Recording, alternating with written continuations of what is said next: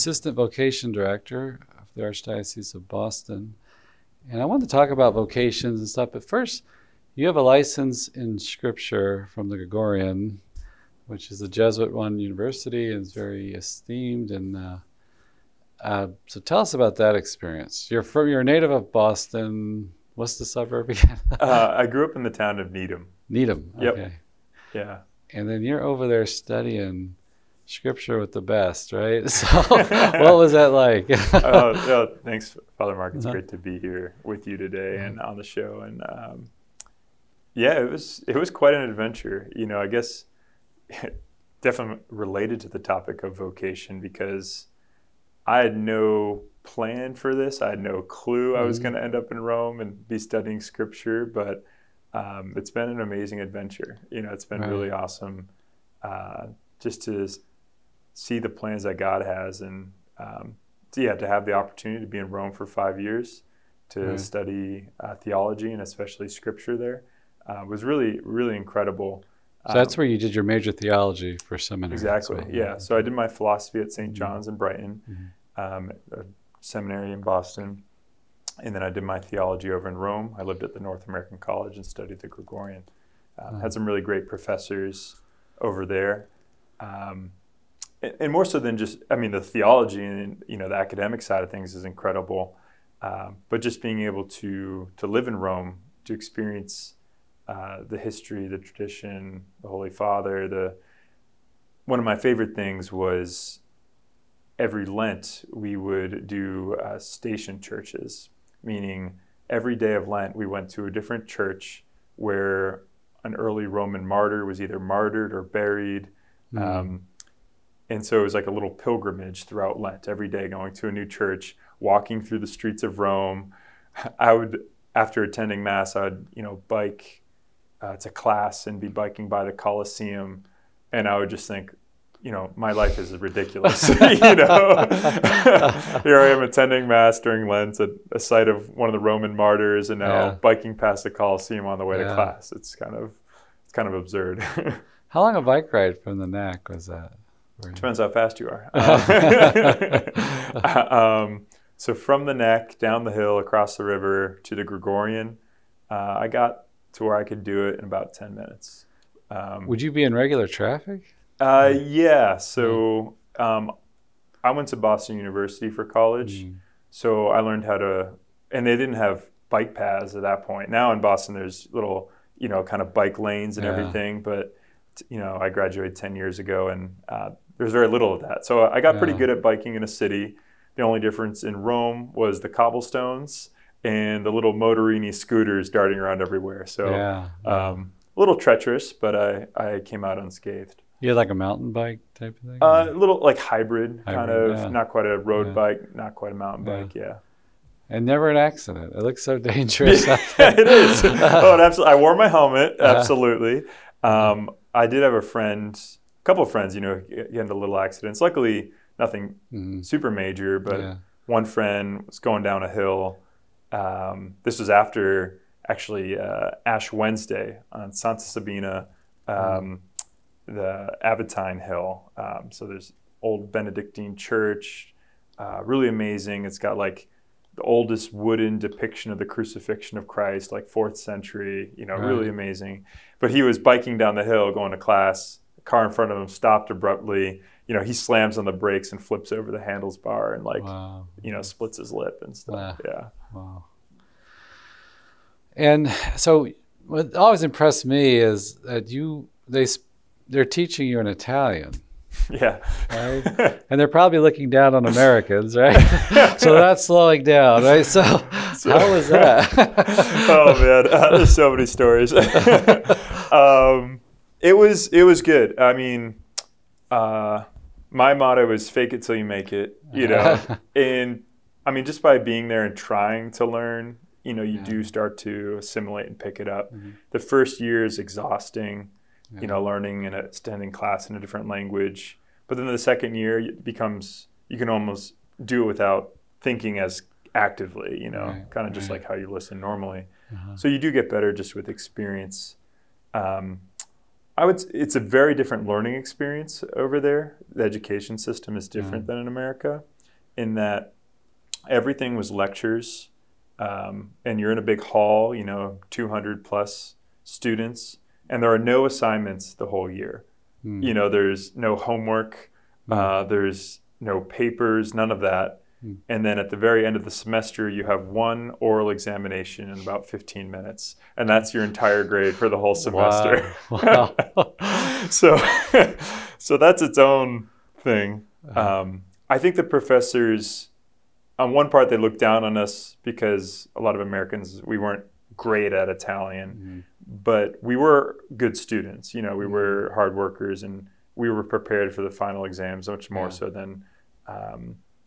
I think just from the strength of our academic upbringing. Yeah.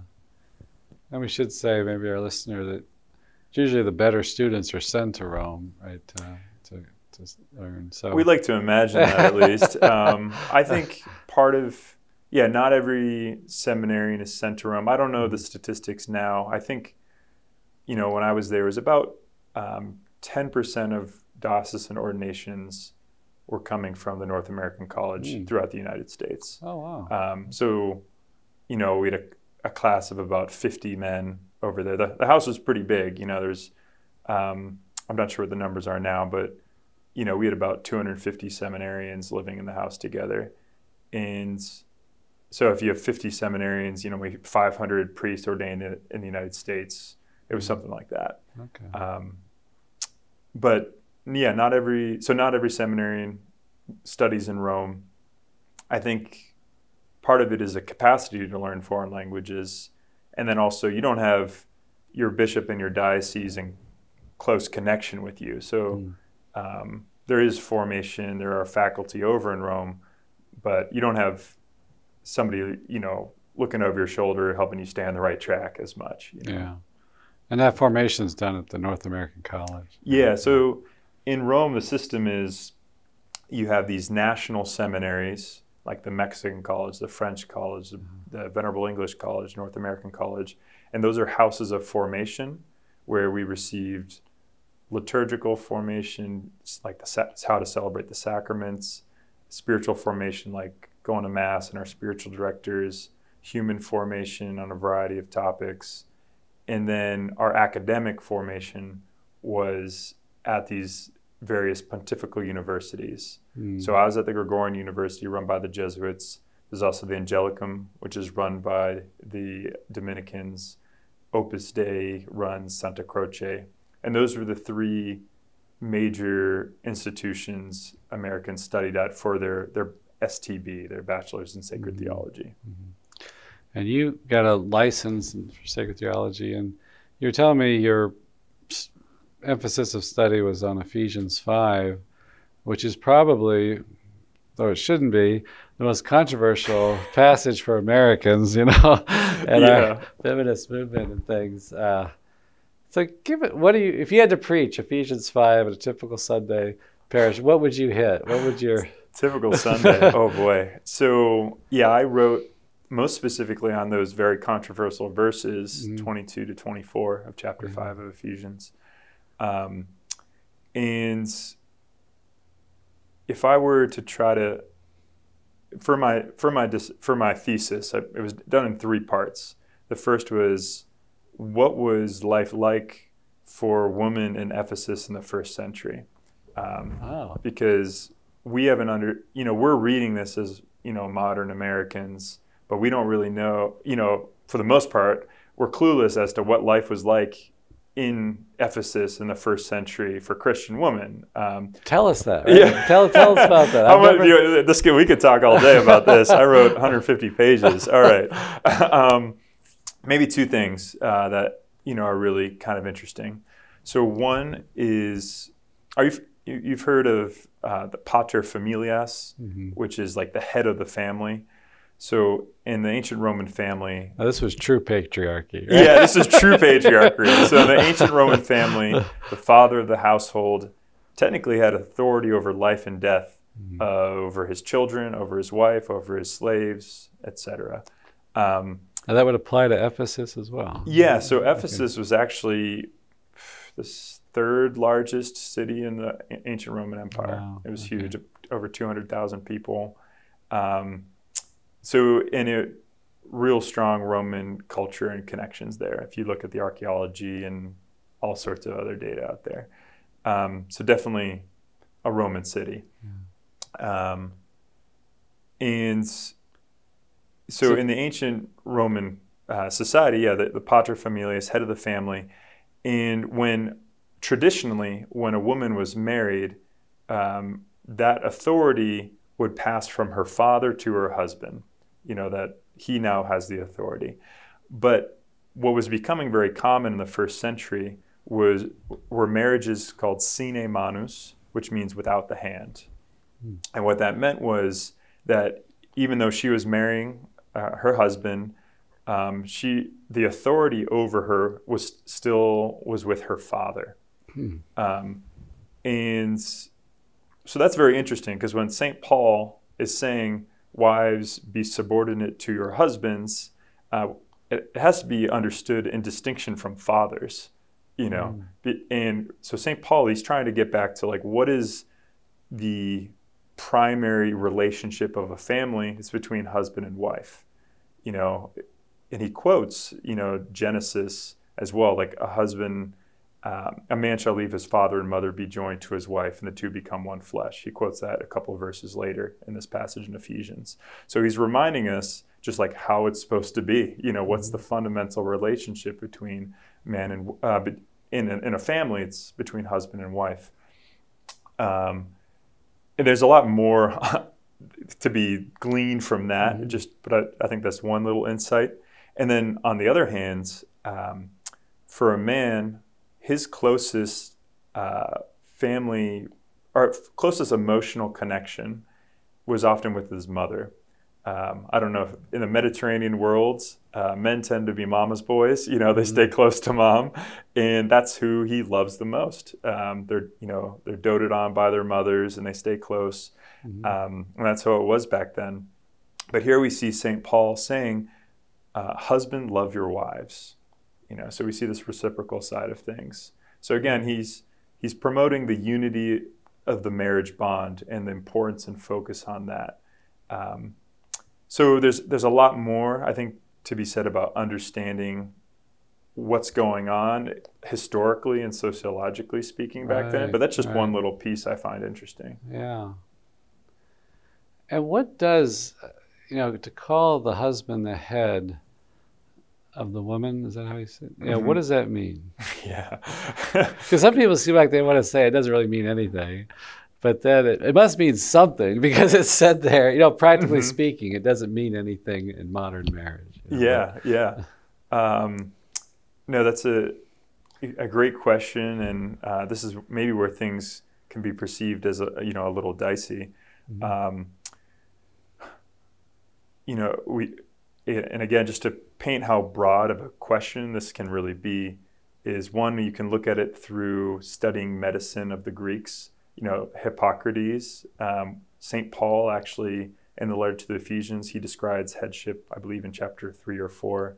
And he uses almost the exact same language as Hippocrates does, the Hippocratic Oath guy. Right. So you can investigate it from that point of view. But theologically, St. Paul often talks about this. Actually, in Ephesians chapter 1, he says that headship is a gift. Christ is given as head of the church. He's given, as head of the church. And Jesus constantly talks about how leadership, headship is meant to be in service. And so in this passage in Ephesians, we see how a husband is meant to give his life for his wife. Right. And so this headship is fundamentally about service and, leading in one sense, but leading in love.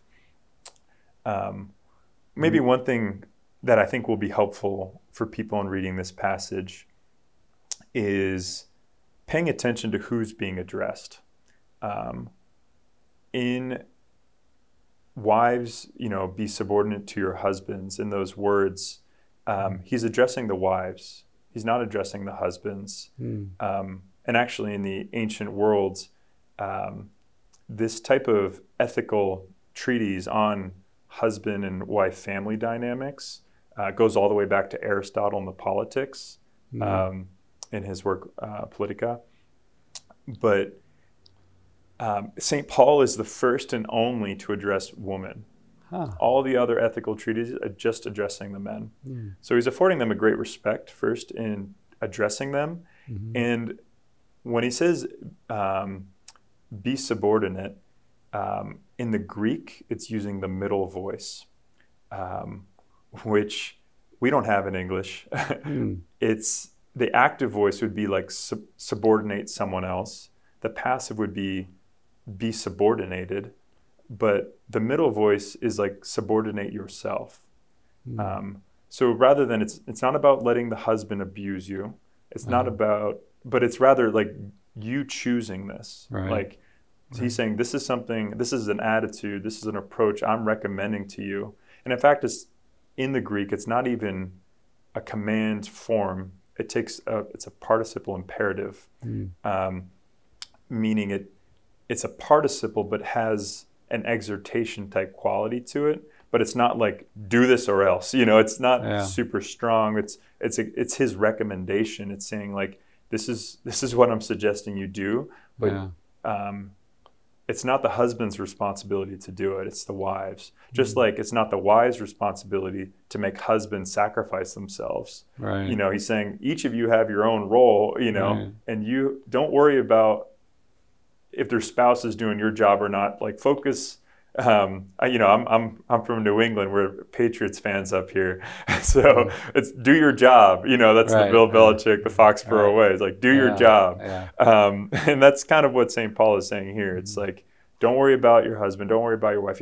Do your job. And the verse 21 says, "Be subject to one another out of reverence for Christ." So it's a mutual subjection. That's the overall context. Absolutely. Yeah. And actually, in verse 22, when it says be subordinate, the verb doesn't even appear. It's an ellipsis. It's implied from verse 21. Wow. Yeah. So it's real like a subtle suggestion. It's not so anyone who interprets this in terms of like abuse is wrong. But so I think a question for us to ponder is like, one is like St. Paul is not like trying to crack down on women and their freedom. He's giving a recommendation, but the question is like, why? I think a lot of times we find this passage so objectionable because we view the command as negative. Like this recommendation of St. Paul, we see it as a negative thing, and that's why we say it's wrong. We say like women shouldn't be treated like that, or shouldn't have to do this. It's bad, it's wrong. But in St. Paul's mindset, this term to be subordinate appears in several really key places in St. Paul's theology, probably the most important of which is in 1 Corinthians chapter 15, where St. Paul is describing the end of time. He's describing the end of everything, the eschatology. And I believe it's, if you're looking at it, it's in verse around 20, 24, something like that. Okay. And he's describing how the goal of God being all in all. And he says the way that it comes about is first, all things will be subordinate to Christ, and Christ will subordinate himself to his Father so that God may be all in all. So the goal of this is like union of all things in God, this final union of everything. And the way it's achieved is through subordination. And so a wife's subordination to her husband's headship is a participation in the church's subordination to Christ. It's a participation in Christ's subordination to his Father with this goal of uniting us all in love. And again, going back to Ephesians 5, where St. Paul is quoting Genesis, again, it's the two become one flesh, So the whole context of the letter to the Ephesians is about unity and how do we live this unity out? How do Gentile and Jew come together? And now he's talking about families in particular. Yeah, I'll read the 1 Corinthians 15:28. When all things are subjected to him, when the Son himself will also be subjected to him who put all things under him, that God may be everything to everyone. That it's through, I know it's always, God, he wants us to be obedient to authority, to respect authority, and he works through authority. Mm-hmm. And that's the way he's bringing everything under him is through this authorities he set up. And to think that the Son is subordinate to the Father. Mm-hmm. And we know the Trinity, right? There's absolute equality. They're three divine persons, yet there's still this. So if we see it in marriage, we shouldn't be shocked. Right. Yeah, we see it in the Trinity. Yeah, we see it, right. from the Son's obedience to the Father. And Yeah. no, it's a really, I think, it calls us to look at relationships in a new way. With the fall, original sin, suddenly men and women look at each other with suspicion. That's what led to the fall in the first place, is we look at God with suspicion. We don't trust God. Right. And after the fall, men and women don't view each other with suspicion and distrust. But rather, we are called to trust, and love means vulnerability. There's an openness. Someone I might be taken advantage of, but there really is no other way to love than like taking a risk and putting my life in somebody else's hands, Right. And I've heard, I remember there's a Protestant minister talked about, the husband is exhorted in Ephesians 5:25, love your wife as Christ loved the church, gave himself up for her, like to lay down his life for her. And he said that Paul was maybe exhorting each of the wife and the husband to things that they might not naturally come to them as readily. Women are quick to love, right? The primacy in the order of love. I forgot John Paul said that. But and men, they like to set up the hierarchies, right? And so like the respect, because I think sometimes it's like, a wife might not realize how important respect is, in the sense like if you're cutting him down as authority, as accomplishment, or those things might not be as big to her as they are to him. Like if he cuts down her looks or something like that, it's very hurtful. And sometimes I think women don't get that it's so that kind of hierarchical way of seeing things more prevalent in men and stuff, that Paul's almost having to exhort women to to exhort them to respect it. But for men, hey, it's about love. It's not just about leading or ruling or whatever. But I always kind of like that. Yeah, no, I think that's, there's definitely many reasons why St. Paul is exhorting husband and wives to these specific ways of loving. And I think men often have a tendency for like paralysis, inhibition, being afraid of action. As vocation director. Oh yeah, all the time. Sitting on the fence, Oh, you know me too well.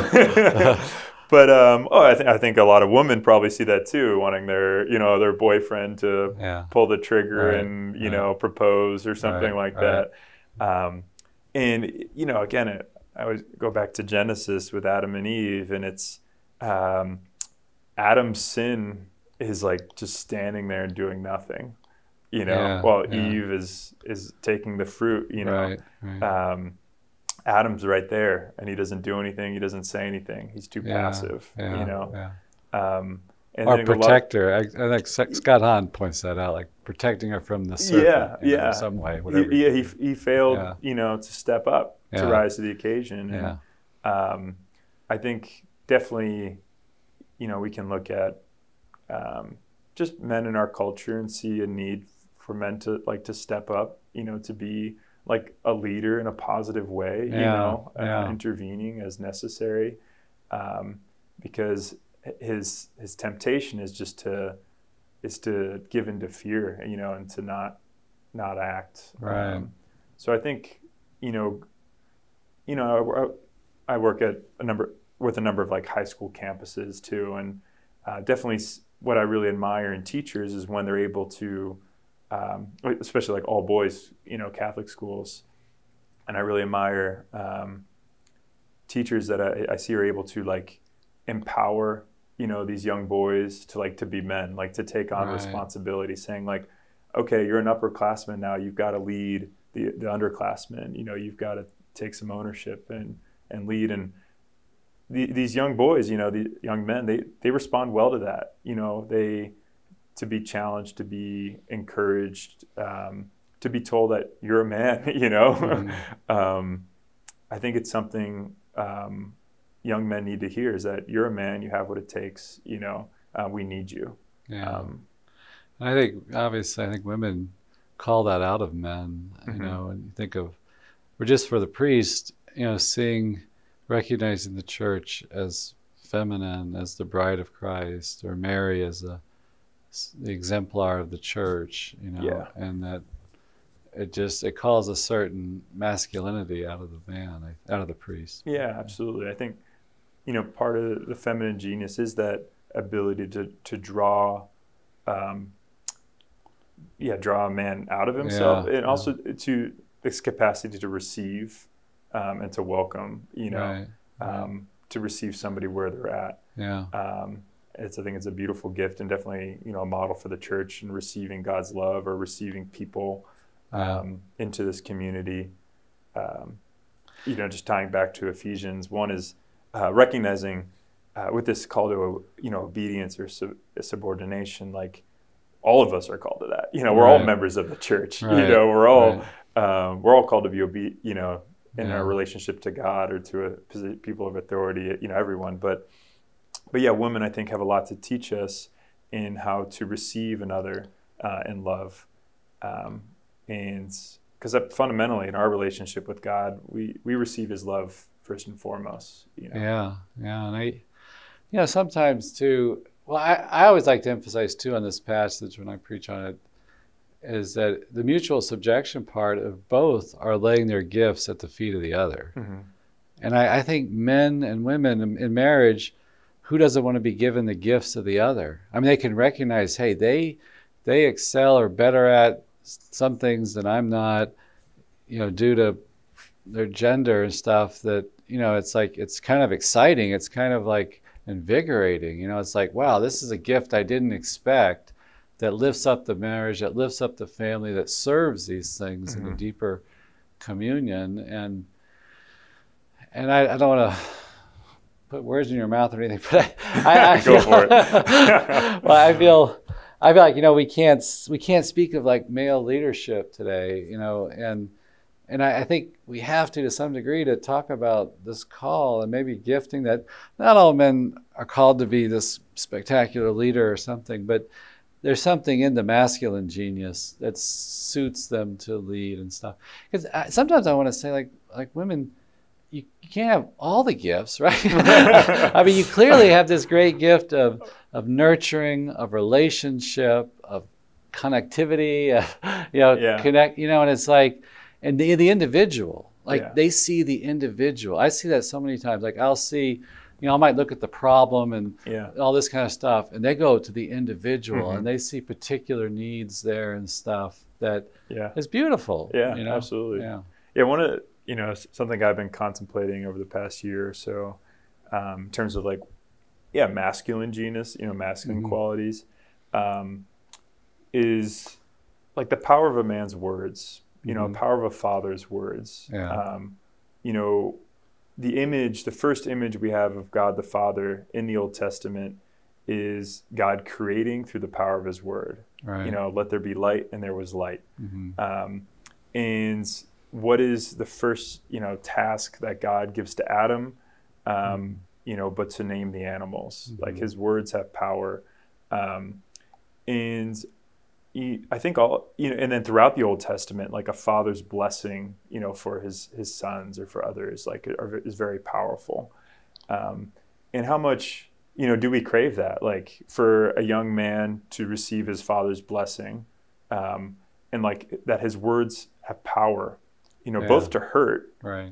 I think a lot of men don't realize how powerful their words are, and they use it to hurt women, or each other. Yeah. But like the power of a man's words to build each other up, Right. To bless and like bestow and like almost like create like an identity, for people. It's like, I just think of friends that I've had who, when they affirm somebody, and it's sincere and it's genuine, like the power that has in somebody's life. Yeah. And I think, a man is called to that, both to his children, but also to his wife, telling her that, she's beautiful and that he loves her and cherishes her. Like Adam did to Eve. Yeah, exactly. And I think, so part of the call for a woman is to allow herself to receive that love, to hear his words spoken to her. And I think it's very hard, not just for women and for anyone in general, but to be able to receive love, to accept the love that's given to us without saying, oh, I'm not worth it, I'm not good enough, or, we kind of block, people from loving us sometimes. Right, and so I think a man's challenge, again, is to overcome his inhibition, but to do and to say the things that need to be done and said. Right. And oftentimes a challenge for a woman is despite her insecurities, feelings of unworthiness, but to accept and receive the love that's given her. Yeah. That experiencing of that love, Something John Paul wrote about these themes a lot. Yeah, he's awesome. Yeah, I think in my own life too, things my grandfather said just were so weighty and so, and I don't know if it's just because I'm a man, but it's, I needed to hear certain things. And it might have not have been said often, but when it was said, it was like it really pierces you. But well, man, I guess you got to meet your friends. You got going out to dinner with another priest. In a couple minutes yet, so however all right, well, however long you think we got. Let's talk a little about vocations then. You're in a major metropolis here in America. What do you see as the challenge? Are less young men considering the call? If so, why? And what call do they need to hear? What does draw them? And you've been in a diocese was kind of the epicenter of certainly not the most by numbers, I wouldn't think, or anything, but just whatever reason. But maybe that kind of impact as well, on the young men. Can you talk about that, your work there? Yeah, absolutely. So I guess so just for everyone to know, I work as Assistant Vocations Director in the Archdiocese of Boston. It is a big diocese. I think we're the fourth largest, in terms of population in the country.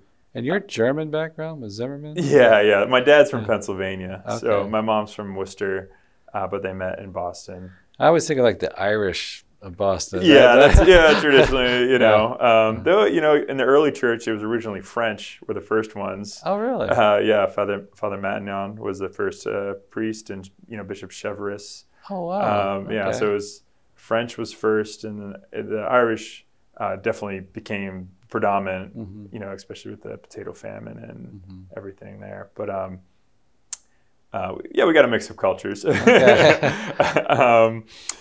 But we experienced the clergy sexual abuse crisis kind of breaking first in Boston, and with that, our number of seminarians really took a dive. Before, we had about 50 seminarians, 40 to 50, and then after that, a year or two later, a couple years later, we were down to like in the teens, so, but then by the time I entered seminary 10 years ago now, we had 60 to 70 seminarians again, so It rebounded pretty quick in terms of vocations. Now we have 50 to 60 seminarians on average given year, ordaining, I'd say 6 to 8 a year, sometimes more, which is great. We'd love more. Back in the day, in the 50s and 60s, we had 2,000 priests in the Archdiocese of Boston. Wow. Now we still have 500 priests, not all active. So it's still a big diocese, still looking for more vocations, of course.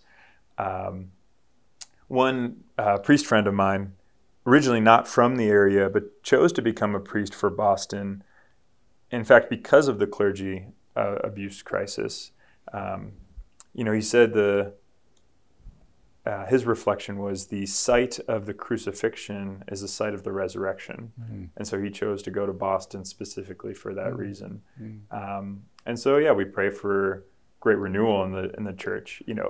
Demographically in Boston, there is, as the baby boomer generation is, on the decline, we're definitely losing numbers on the whole. But I'm very encouraged. I'm very connected with the colleges and young adult, young professional communities, and you have to know where to look, but they're really great, really amazing and growing. So like the general population of Boston's declining? Good question. Or the Catholic population? But the Catholic population, definitely. Okay, The Catholic population is declining. And, God willing, that will turn around, but it's part of it's the demographics, that. But you're known for so many universities there. It's like per capita, it's probably the highest in the country. Yeah, it's ridiculous.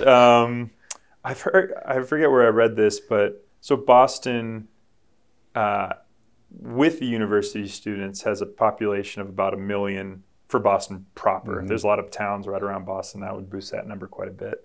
But Boston proper, about 1 million people, and a third of those are university students. Wow. So we have, universities on top of each other: Harvard, MIT, Boston University, Boston College, Tufts, Northeastern, Mass College of Pharmacy, Wentworth, Emmanuel, Bentley. You can go, Suffolk, UMass Boston. You can go for days just listing all the colleges that are like right downtown. So we do have a young, I would say, our campus ministry outreach is a really important thing. Do you have a lot of focus missionaries up there? I would love to have more. They're great. We have them at Boston University, Harvard, MIT, and Bridgewater State. So at 4 different campuses. But I think it'd be great to have them on all our campuses. Yeah, they're really great. And we have St. Paul's Outreach, another. They're at Northeastern. Okay. Yeah. And then what do you find like the young men today, like in college? I mean, something like average age of seminary is when I was in there, it was like almost 30. I don't know what it is today. But we still, I would say, we don't have many vocations coming right out of high school. Mm-hmm. I think part of the thing in the Northeast and Boston in particular is men aren't really you don't really think about what you're supposed to do with your life until you get to college. Right. It's kind of just a presumption that everyone goes to college. Yeah. And then you start to, after you start spending thousands of dollars in debt, then you start to think about, wait, what am I doing? So most of our men, come after they graduate from college or after working a couple of years. Yeah. But I think that's really good to get some job experience, because I think you develop a lot of virtues that's blesses you your whole life. Yeah, I think so. I maybe in other parts of the country, people grow up faster. Yeah. I think God calls in a variety of ways. For some men, it's the best time is right after high school. For me, it was really good that I went to college. For others, it's good that they work for a while. Mm-hmm. In Boston, we have Pope St. John the 23rd Seminary for delayed vocations. So in Boston, we have seminarians who are in their 50s, and I think maybe I don't want to give away all their ages, but maybe one who's 60. But so definitely for any men out there who feel like they're past their age, I mean, definitely consider a delayed, having a delayed vocation of the priesthood, and God preparing you for that through your work experience. And what is kind of like the core message you try to give a young man that's wondering? What kind of, you tell him about his prayer life, or why be priest, or discerning the call? Yeah, so a lot of my work, I try not to be too heavy-handed about it, in terms of saying, you all become priests. Right, I think in part I want to get to know them better, right, and to see is God actually calling them? And for them to know and trust me as like somebody who cares about them and wants what's best for them. And I think that parallels part of my message for them is that like God has a plan for you. Right. You know, he knows you, he loves you, and he knows what's going to make you happy and be best for you and for his kingdom. And it's worth asking that question. Right. Like we don't know the future. We don't even know ourselves, our own heart. But in asking God, turning to him, like he can help us discover who we are and who we're made to be. And so I hope, in my work with men, whether they're called to the priesthood or not, hopefully I can help them to become a great saint, to do God's will is what I really care about. Right. Yeah. Well, thank you, Father Zimmerman, for talking with us. It's been great, and God bless you in your important work. Thank you, Father Mark. It's been a pleasure. Please pray for me. I'll be praying for you and for your listeners too.